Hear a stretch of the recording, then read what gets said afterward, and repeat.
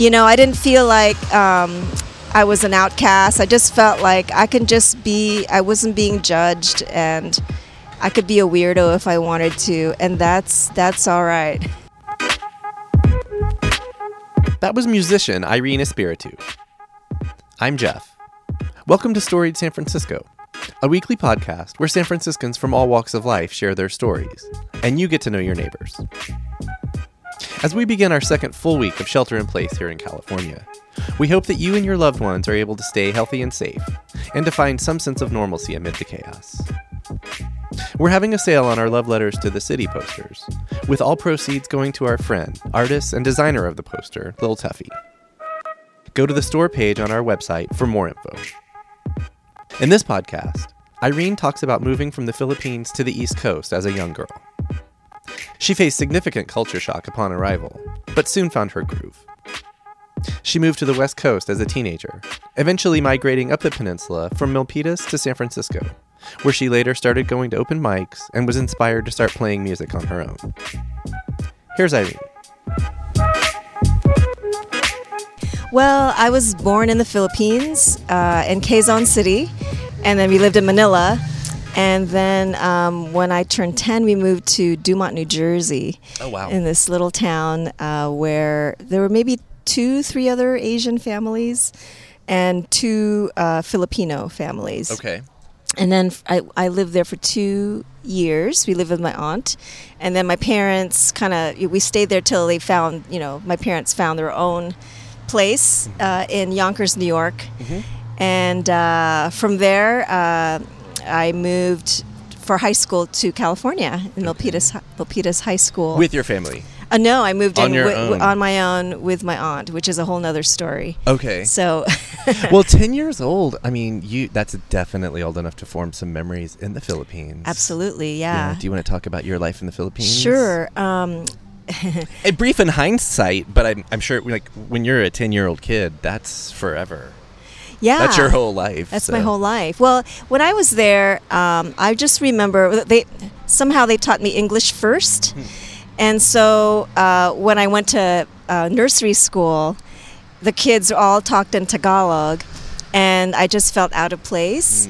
And it was quite traumatic, actually. I felt like my memory of that time is I just felt like my only friend was the teacher, and I would just look forward to going to take naps because it was like a break from everything. Right. But then come kindergarten, as a child, you learn so fast. Right. So I learned how to speak Tagalog, and so I was a lot more comfortable then. Mm-hmm. You say your family was teaching you English? Yes, they taught me English first, and don't ask me why. But but anyway. So at home, you guys spoke English. Yeah, but I could still understand that we spoke Tagalog and Ilocano. And I could understand, but speaking was a lot harder. Right. But I watched American shows like, Sigmund the Sea Monster. And do you remember Sigmund the Sea Monster? Of course. Sid and Marty Krofft, H.R. Puffin stuff. Yes, H.R. Puffin stuff. I love that stuff. And the Boogaloos? The Boogaloos, yes. Oh, my gosh. Going. Wow. You have more memory than I do of that time. Of that stuff. Not of today. But yeah. Right. That's true. So anyway, so I came to the U.S. in Dumont, and because I remember another trauma that the kids didn't know what I was. They'd never seen in my class another Filipina person, and so they would ask me, what are you? You don't look Chinese. You don't look, Puerto Rican, and so I was having an identity crisis because like, what the hell, you and don't you're even like 11. Yeah, or just 10. I just turned 10 when we moved here. Yeah. So, it was frustrating because I felt like I was, like, nobody knew what I was, and they'd never heard of the Philippines before. Of course, now there's a huge Filipino community there. Okay. Yeah. So, but back then, in the 80s. Okay. 1980 was when we moved up here. Okay. There, it was, it was still like, what are you? So then we moved to Yonkers, New York, and there was a lot more diversity there. Okay. And where is Yonkers in relation to New York City? Yonkers is north So it's Manhattan and then the Bronx and then Yonkers. It's the next I think. thing outside of New York City proper. Okay, that's my memory of it. I just wasn't sure. Yeah, and in Yonkers there was a lot more diversity. In Dumont it was just a small community of mostly, Caucasian community. But in Yonkers there were Puerto Ricans, Ecuadorians, and African Americans, and so and also more Asians in that area. So there was a lot more color, per se, and I felt a little bit more comfortable there. But then, my parents got a divorce, and, my dad left, and so it was just my mom supporting my brother and I, and she had like 3 jobs, it was crazy, crazy schedule. So on the weekends, we would go to my grandparents. My grandparents lived in Manhattan. Oh. And so on the Friday, she would pick us up from school, drive us to my grandparents, and then go to work. Wow. And work 12-hour shifts. And now you're like, she's crazy, but I'd say you benefited. Absolutely. From that. How old were you at this time? So I was, maybe like 13. Oh, wow. 13, 14. Hanging out on weekends in Manhattan. Well, my memory of Manhattan is basically my grandparents taking us out for New York pizza, and that.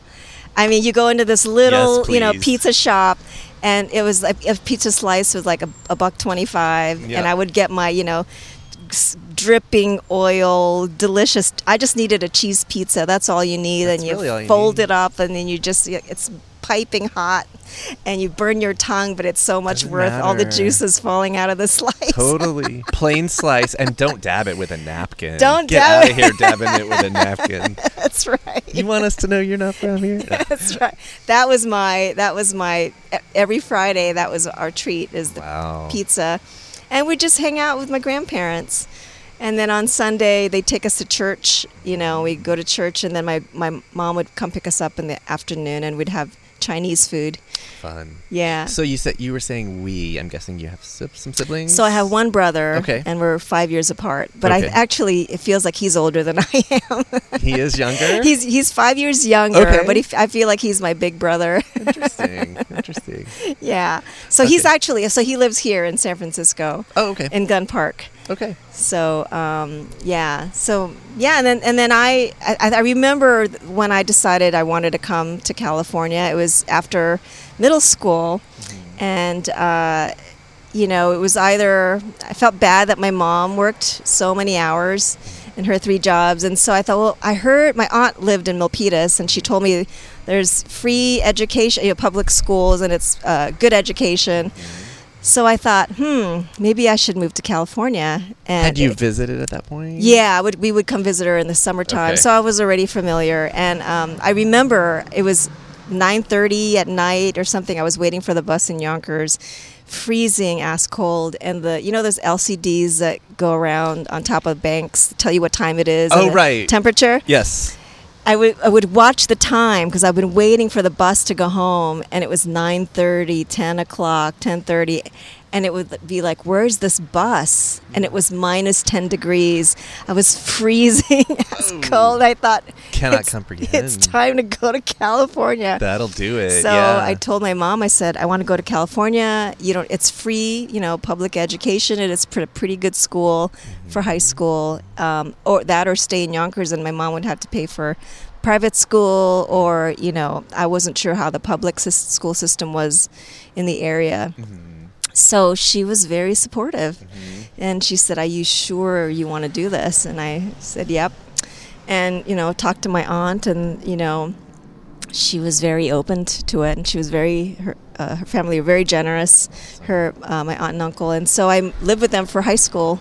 Did you have cousins there? So they had kids. They had a toddler and a newborn. So I actually babies. So I actually ended up, babysitting them. Sure. And I mean, I think I grew up pretty fast because I babysat them, and I helped around the house, and I was the rice cooker and the dishwasher, and I would vacuum, and I had my own phone line in my bedroom, so that was my first paying bills at 14. Well, hey, but you're on the flip side, it's like you're doing all that work. You're right, earning that's it. That's true. But they were very generous and supportive, and so I did that. That was a high school.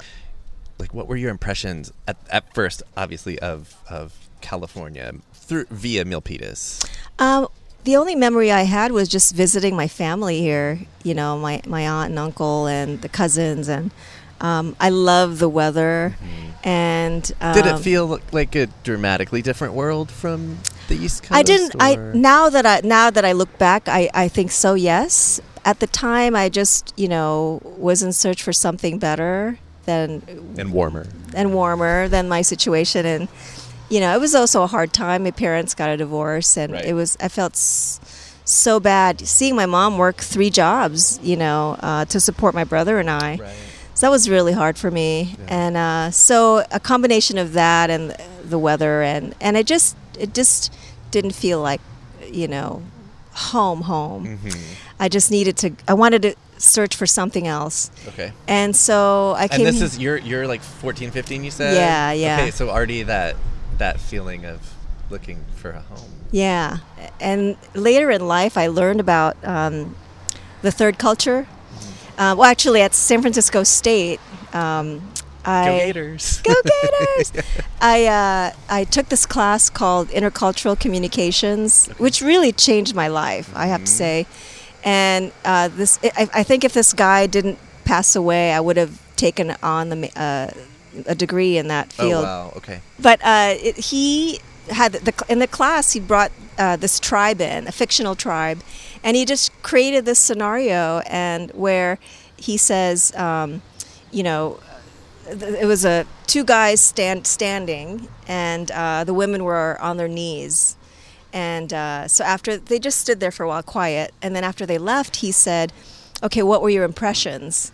And most of us said, "Well, the women were worshiping the men because they were on the ground, mm-hmm. and the men were, just, the whatever, the higher power, the rulers, And then later on, he says, well, actually, I don't even know if it was a fictional or a true tribe.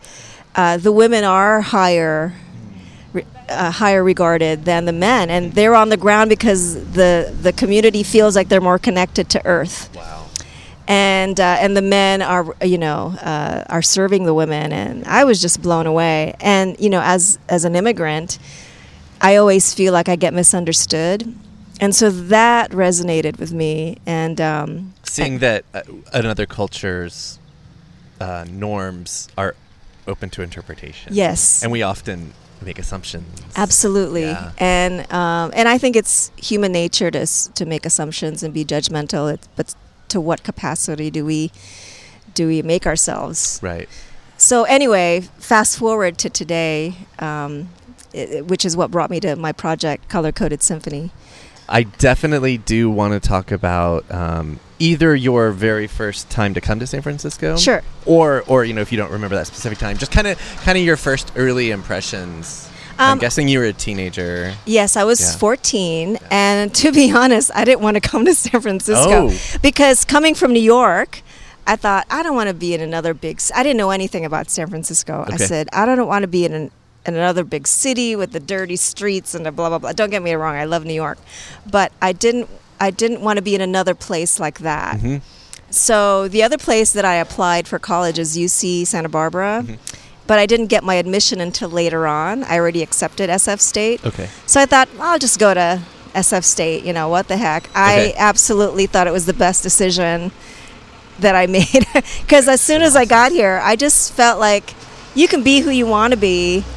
I didn't feel like I was an outcast. I just felt like I can just be, I wasn't being judged, and I could be a weirdo if I wanted to, and that's all right. And as your earlier story kind of illustrates, at SF State, no matter what major, no matter how long you're there, you're kind of forced to learn about and appreciate other cultures. Yes, yeah, you're just immersed in it. Yeah. And so I feel so lucky that I ended up here. Mm-hmm. So SF State was kind of your first big brush, or like what? Did you live up here? Or I lived up here. Okay. So I lived here since from college up until 2000. Okay. So I lived here for about 12 years. Whereabout? I lived mostly in the inner Sunset, a few apartments in that area, and then from there I moved to outer Noe, and then from outer Noe, I think it was during the .com era, and I just, I was feeling really, all the mom and pops are, closing, and what is going on here? I mean, look at where we are today. But anyway, that's another conversation. And so I thought, and I want to live by myself. I think I'm tired of living with roommates. It's time I want to live by myself. And so I was looking around Oakland, and that's when I moved to Oakland. Okay. So I never thought I'd leave San Francisco. It was like, I remember the feeling of leaving. I knew it was the right thing for me at the time, but the feeling was, I felt like I was getting a divorce. Because I never thought I would leave. I never, ever thought I would leave. I thought I was in the most perfect place, in the world. After a while of searching, also, you had found something. Yeah. And this was my town. I could walk anywhere. I felt safe. Even in the Tenderloin, I felt fine. And this was my town. So that initial feeling when you did move to Milpitas of, I'm good on San Francisco, I don't need cities in my life. Yes. You later kind of, I guess, overcame. Yes, I did. When you really started probably learning what the city was. Yes, and I realized this is not New York. This is far different from New York. I mean, I appreciate New York and I love to visit, but this is a whole new different city. Feel free to expound on that as little or much as you want to, because this is right in my wheelhouse. I mean, living here for 12 years, I mean, you can turn a corner and find something that you've never even seen before. There's always something new to discover. And before the time of Yelp and whatever other, Google, whatever, my friends and I would always look for new restaurants. And we would grab a business card and we would rate it. And, we would make, notes on the business cards, what did you think of it? What's your review? And then, we would find out one would close again. And then so every week we'd, find a new place. I thought it was like analog Yelp. Exactly. Offline analog. On paper. On paper, literally. Paper Yelp. I remember for one of my birthdays back then, I lived in outer Noe. I asked all my friends, I had a dinner get together, and I asked all my friends to come and bring a dish of their ethnic origin. Awesome. And it was the best. It was so cool. It wasn't just dishes, but like German beer, yes. alcohol, and Iranian delicious green dish. I forget the name of it, but it was delicious, and I wouldn't ever get that anywhere. I wouldn't even know to order it. There's no restaurant where you're like, okay, you and you and you and you. Yeah, right. So we got to taste a different dish from different cultures. It was awesome. Yeah. Let's hear about your move to Oakland. Because like you said, you kind of set the stage about how it felt like a breakup or a divorce. Like you had come to really not only call it home, but feel like it was home here. Yes. Well, I think if it wasn't for the affordability or unaffordability of wanting to live by myself, I probably would have stayed here. But I knew that I needed to live by myself. And so the only way to afford it was to move to Oakland. And I lived near MacArthur Bart. And so, I love Oakland. Oakland's my city now. I mean, I don't have a place but in my heart. But I also love San Francisco. I mean, I lived in Oakland for 10 years. And, but I still come here, my health insurance, my doctors and UCSF. My dentist was here, and I take my car for service here in the city, so I still have a relationship with San Francisco. And when I had a day job, I worked in Hayes Valley. Okay. Alamo Square. Well, maybe the best, since this is mostly about San Francisco, maybe I can start with how I started with music here. Yes. So I lived on 9th and Lincoln. And there was a cafe around the corner called Owl and Monkey, and it's no longer there, but I just happened to walk in just to, hang out or whatever, and I had never heard of the word open mic before, and all of a sudden all these musicians start coming here and coming there and start playing, and I said, what is this? And it was great. I got hooked. I kept going. It was every Monday night at the Owl and Monkey, and I was extremely shy, and so I would just sit in my corner and not talk to anyone and just listen. And I thought, I want to do that. Did you have any musical training or? Not training, but I grew up with my uncles playing guitar, and just singing in the me listening to them sing in the living room, because I was more of a listener. And I was one of those, I just sing in the shower or in my car, driving somewhere. In perfect pitch, of course, always. Always, right?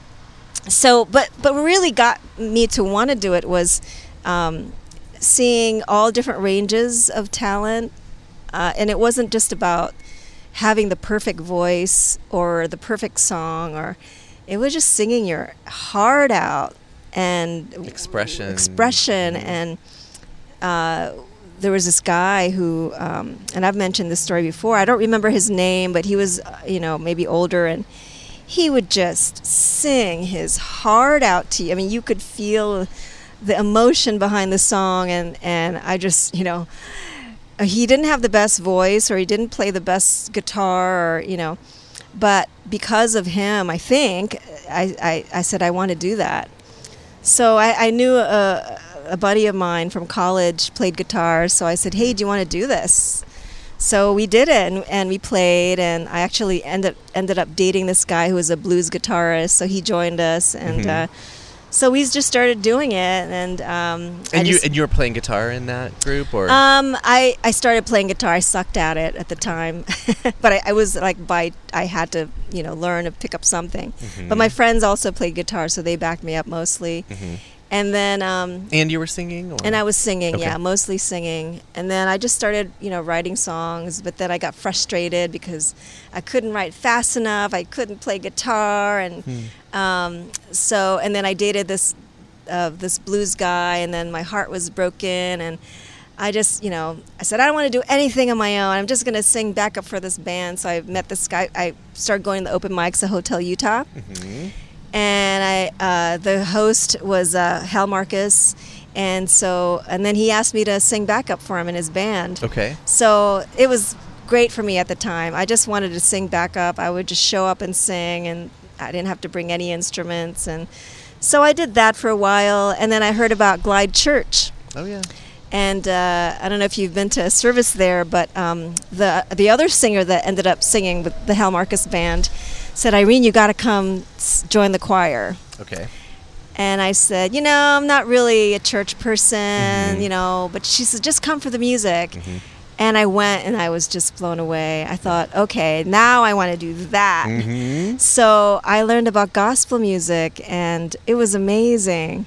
And you didn't just learn about it; you I were felt like immersed. Yeah. And I loved sitting in the back because, I wasn't just. I mean, I was supposed to stand in the front because I'm short, but sitting in the middle or standing in the middle or in the back, you really are surrounded by these voices.